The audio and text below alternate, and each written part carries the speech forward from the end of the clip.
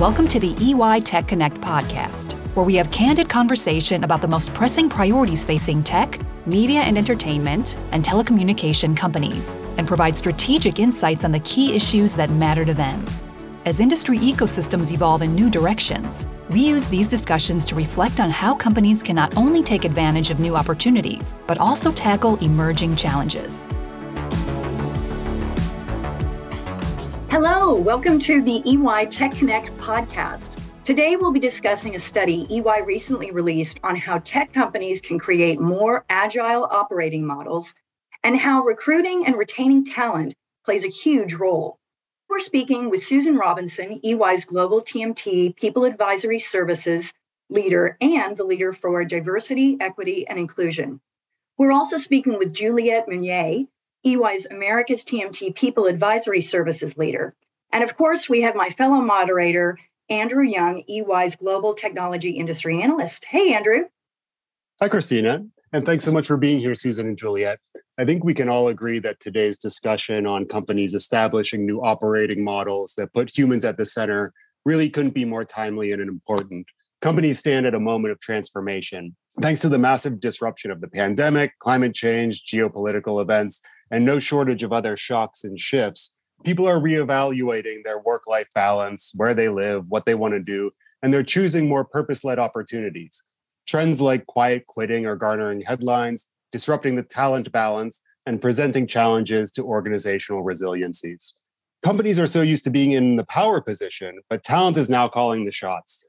As expectations shift, executives across the TMT universe recognize the need for a new approach.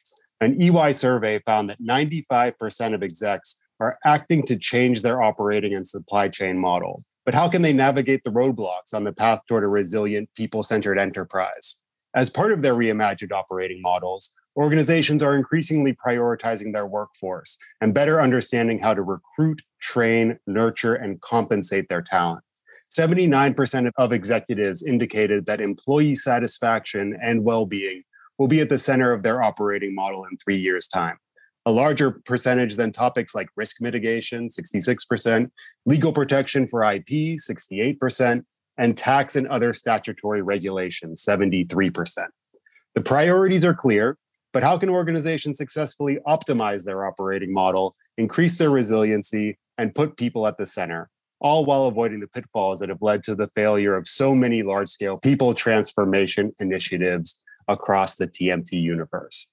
So a relatively big and important line of questioning here. We'll kick off with the first question, and recognizing that the tech sector has experienced quite a bit of upheaval, including but not limited to challenges associated with the pandemic. How are you seeing companies reevaluating their operating models in order to build resiliency and increase agility?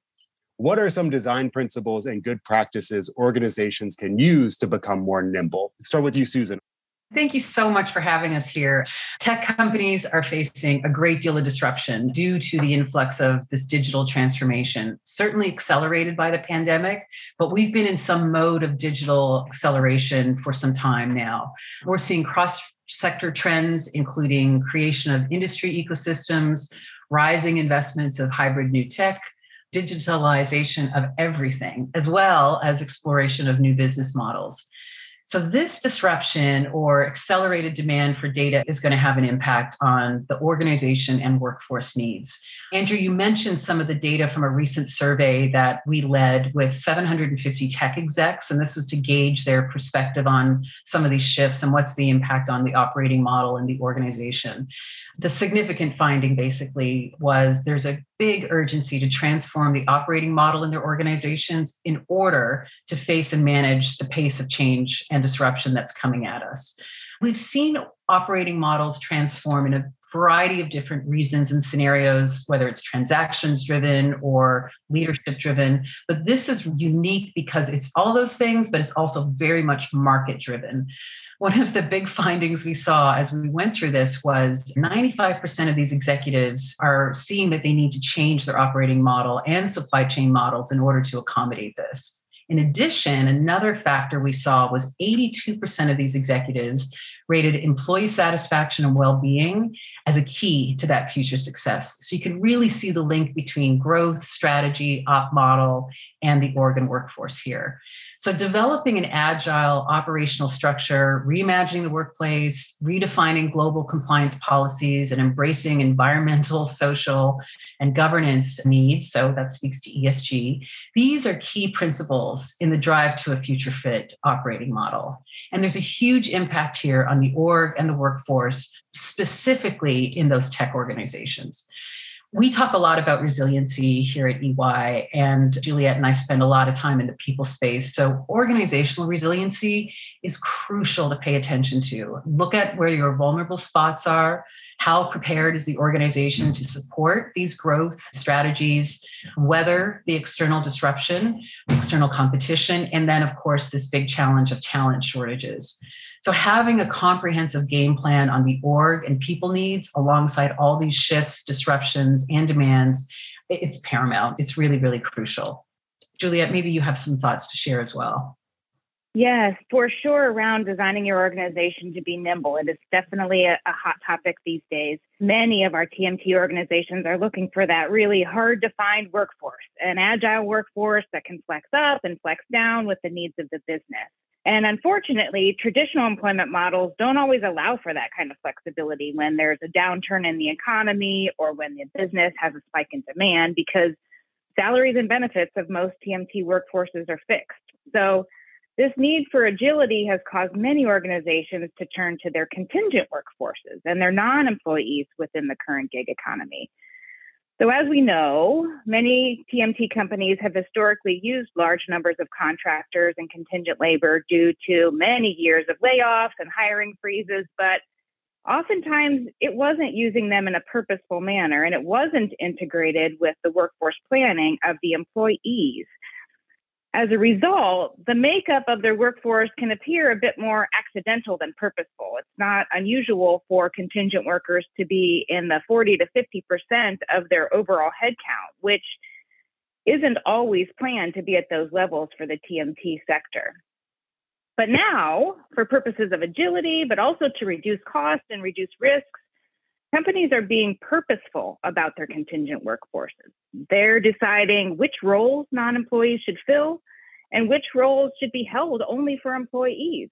So, for example, should non-employees do the exciting work or keep that work in-house and outsource the monotonous transactional work?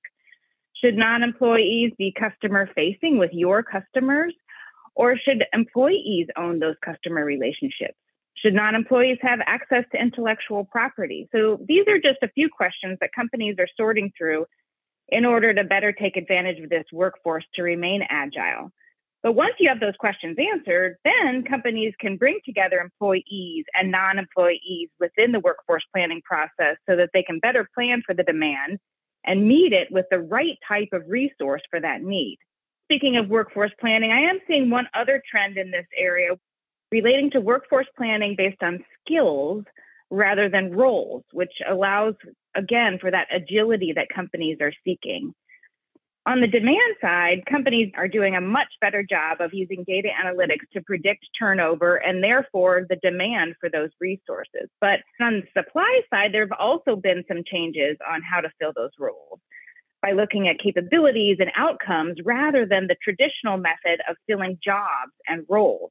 So, for example, a company may have a need for a PMO role in the accounting function, but there might not be an available PMO resource in accounting. And maybe you don't want to hire another person in the accounting function. So thinking outside of accounting, we find that we have a great person in HR who has PMO skills and who has that availability. So companies are now looking to match these demands for skills and outcome to the capacity within their current workforce, rather than looking to hire a new person or bring on a contingent worker. With the current technologies that are available, talent can actually now be sourced and leveraged from pretty much anywhere for shorter periods of time with fewer transaction costs. Previously, companies had difficulty sourcing for skills because there wasn't technology to maintain that skills inventory. But now we've got real-time deployment of resources to where they're most needed which allows for amazing developments in workforce planning, such as including this broader population that is location agnostic, and you can be a much more purposeful with utilizing your contingent workforce. Wow. Yeah, lots of dependencies and things to consider when encouraging and empowering talent. It's becoming increasingly evident that companies can differentiate themselves and increase their resiliency by prioritizing employee satisfaction and well-being. How are leading companies looking to bolster employee well-being? I'll take that one first. All of the events and changes that employees have been through these last few years with the pandemic, and now with the continued back-to-back video calls, they're now definitely feeling that strain and burnout. And so well-being is no longer a nice to have. It is really a must-have for organizations to be successful. Companies have been shifting from well-being as this concept or idea to well-being as a key tool for attraction, retention, and productivity within their organizations. Previously, companies were developing concepts around well-being. So thinking about various types of well-being, financial, emotional, physical, and social well-being. And now these general concepts have been made a reality for many organizations. I'll share two examples with you. From an employee perspective, companies can't just check a box on well-being anymore. It needs to be specific to the needs of your employees. So what does mental health mean for your employee population? And if you don't know what it means, then ask them. It could mean a 4-day work week. It could mean logging off by 6 p.m. Could mean additional monetary funds for things like therapy or fitness equipment. And so once you have your employee data, then get tactical with it. I'll give you an example of the EY Wellbeing Fund. It started as a temporary fund during the pandemic because we thought many of these issues were temporary. In this fund, EY pays up to $800 a year per employee for some of the things you would imagine, like home office equipment, workout equipment, meal delivery services. But then we've expanded to other types of well-being, like e-bikes and blenders and juicers, or massages, camping equipment. And in 2022, we expanded to include things like mattresses for quality sleep, or airfare, rental cars, and hotels. We added vacations because as people started to travel again, we realized the impact of vacations from a mental health and a well-being perspective. It's great. One other example that I'm happy to share is around well-being from a manager or leader perspective. So how do leaders know whether or not their employees are focused on well-being? And of course, try to catch these issues before they get to the point of burnout and it's too late. Companies are starting to use these manager or leader dashboards to measure well-being. Everything as simple as, are they taking all of their vacation time? What does our turnover look like? To things a little more complex, like how much time do people have in between meetings for creative thought or for rest? So these dashboards are really now enabling leaders to help their employees focus on their well-being. Susan, did you want to chime in on any thoughts there? Yeah, I love that we're helping employees with air fryers and mattresses. Absolutely. Fantastic. Another angle we're seeing in our, sort of post-pandemic world is the need for organizations to think differently about employee engagement and employee experience overall. To my point earlier, with all the adjusting to operating models, growth plans, the impact of market shifts, supply chain challenges, there's also a talent shift occurring. We talked earlier about great resignation and quiet quitting, but there's all these pivots that humans have come through just in the last 3 years, right? Work from home. Then there was another pivot to, okay, well, we're going to go back kind of in a hybrid way. And then there was kind of another pivot back to work from home again. And now we're still in this little in-between place where people are still defining, where do people work and how do we work?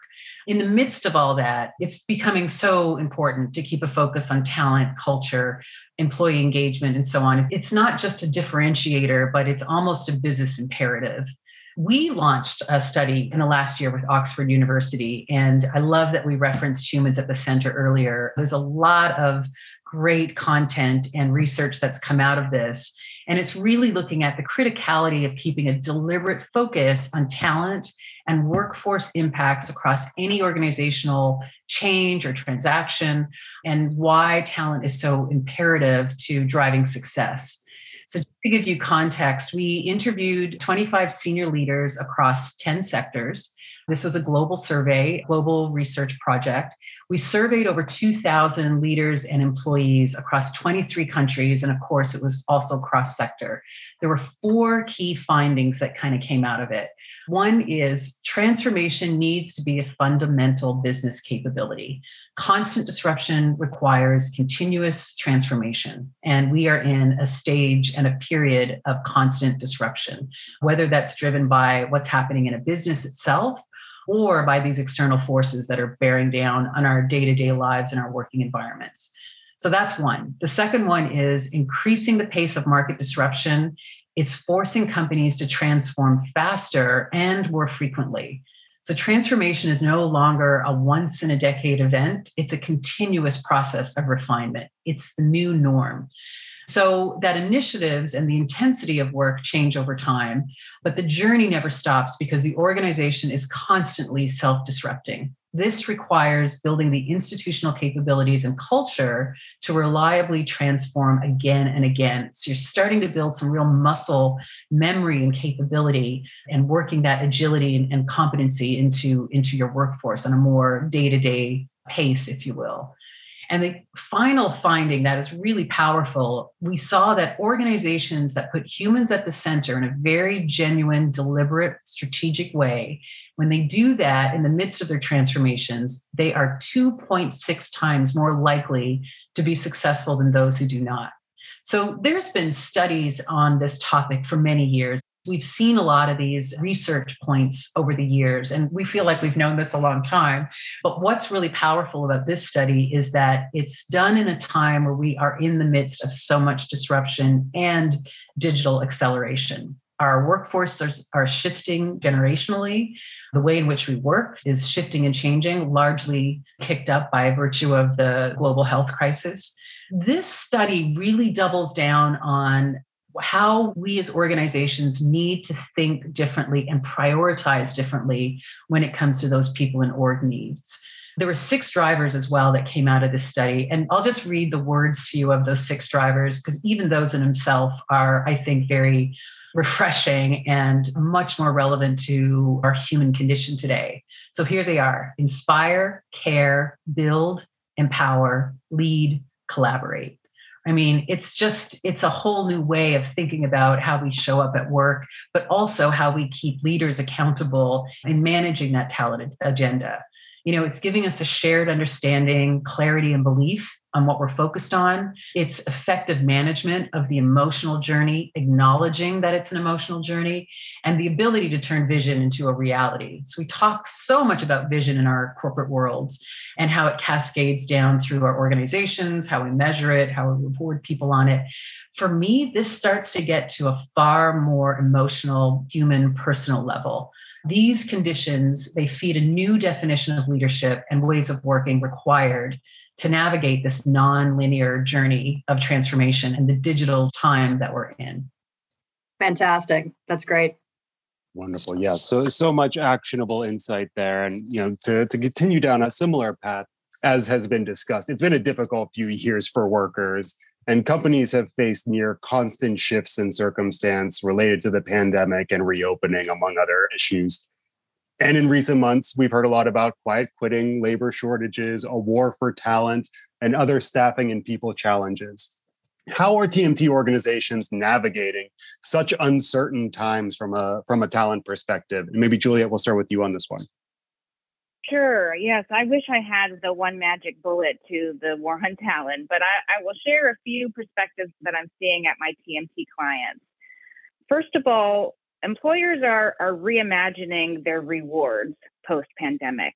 So as you can imagine, there are certain benefits from the pandemic that we thought would be temporary because we thought the pandemic and working from home would be temporary. But now employers are finding that employees greatly value many of these rewards and are now actually carrying some of them forward permanently. So Some examples you'd imagine are costs of setting up home offices, offsetting energy and internet costs, meal delivery, well-being, and nutrition. But other things that you might not think of do relate to pay, because we don't often shift the way that we actually pay people. But having some of these changes be more permanent that happened during the pandemic are coming through in our clients. So increasing cash compensation, having premium pay for premium or hot jobs, having one-time bonuses where maybe we never had those types of things before, off-cycle or retroactive and one-time increases.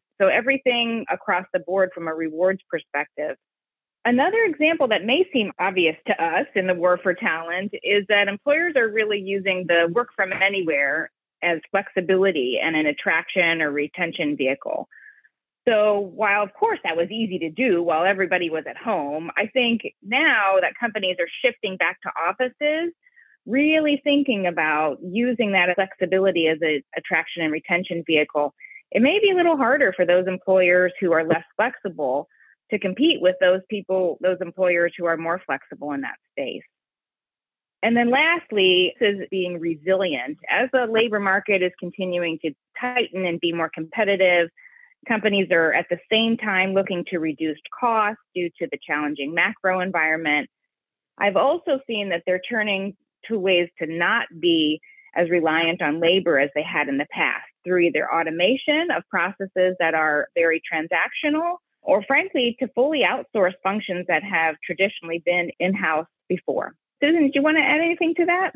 I'd probably add a couple of additional points just in terms of what we're seeing some organizations pay attention to, but generally speaking, what seems to be some leading practices. There's three I'd punch out. The first one is really keep an eye on employee engagement. Where are we seeing passive/active employee engagement? Are people getting what they need? Are they plugged in? Are they checked out?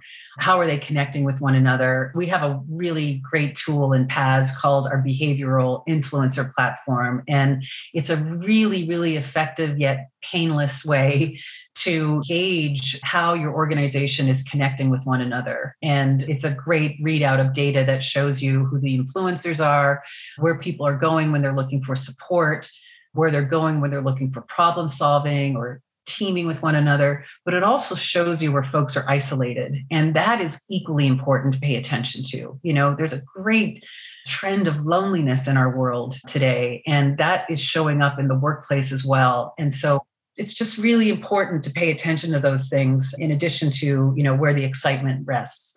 The second one I'd call out would be the generational shift. And this one is kind of cool because we do have different generations represented in our workforce today. And, you know, we generally have, right? This is not something new.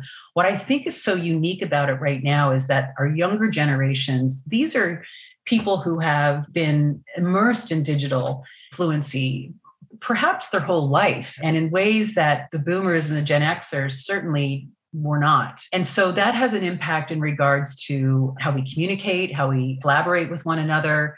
And it also connects to how easily it is to access information, research things, call people out on things, you know, so that for me, that level of authenticity is crucial. Also, that ability to be fluid across the generations and be mindful of it is big.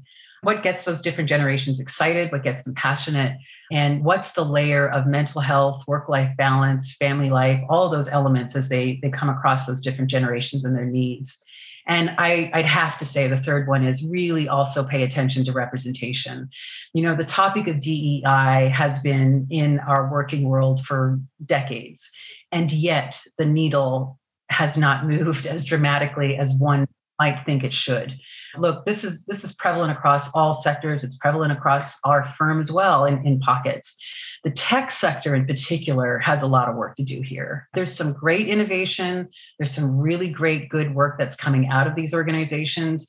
But if I even just look at it through a lens of gender, and you know, the representation there is still quite skewed, particularly as you get to senior levels. So it's really important to keep pace with that. Alongside that generational shift, the demands for greater representation are just going to increase. I think a lot of younger generations, and not only younger generations, but they will select where they want to be based on how they see themselves represented and what opportunities are there. And I love that. And it can't be just a compliance exercise. It needs to be a deliberate, strategic focus on cultivating a workforce that has a nicely balanced representation and quite honestly cultivates a culture of belonging. Absolutely. This is so important and so interesting as you look at different generations as well. So I love that answer. Nearly 80% of executives surveyed indicated that people centricity will be the core of their operating model 3 years from now. So what would success look like for companies working towards these objectives? Is there a North Star or a utopia or a metric of success that companies can use to determine when they've truly put people at the center and have achieved that? You're right, Christina. It is a unique time in our careers. It's really the golden age for employees. It will be so interesting to see what employees are doing with this leverage that they have and how employers are reacting. Overall, I think it's going to be a very positive change for workforces. It allows employees to explore new career paths and to find more meaningful work. And it allows employers to rethink their strategies around employee engagement, retention, and recruiting. The employers that actually accept these workforce realities and address them are obviously going to be more successful. So, for example, companies need to really think about what's the purpose of our office these days? How are you making decisions around in-office versus virtual work? Offices can't and won't be the same where people sit in cubicles and do their individual work on video calls. Each company needs to decide the optimal use for their offices. Will they be collaboration hubs? Will they have areas for heads down quiet work time? Will they be a place where teams can get together socially and network? These answers are obviously different for every company depending on their business and the specific needs of their employees.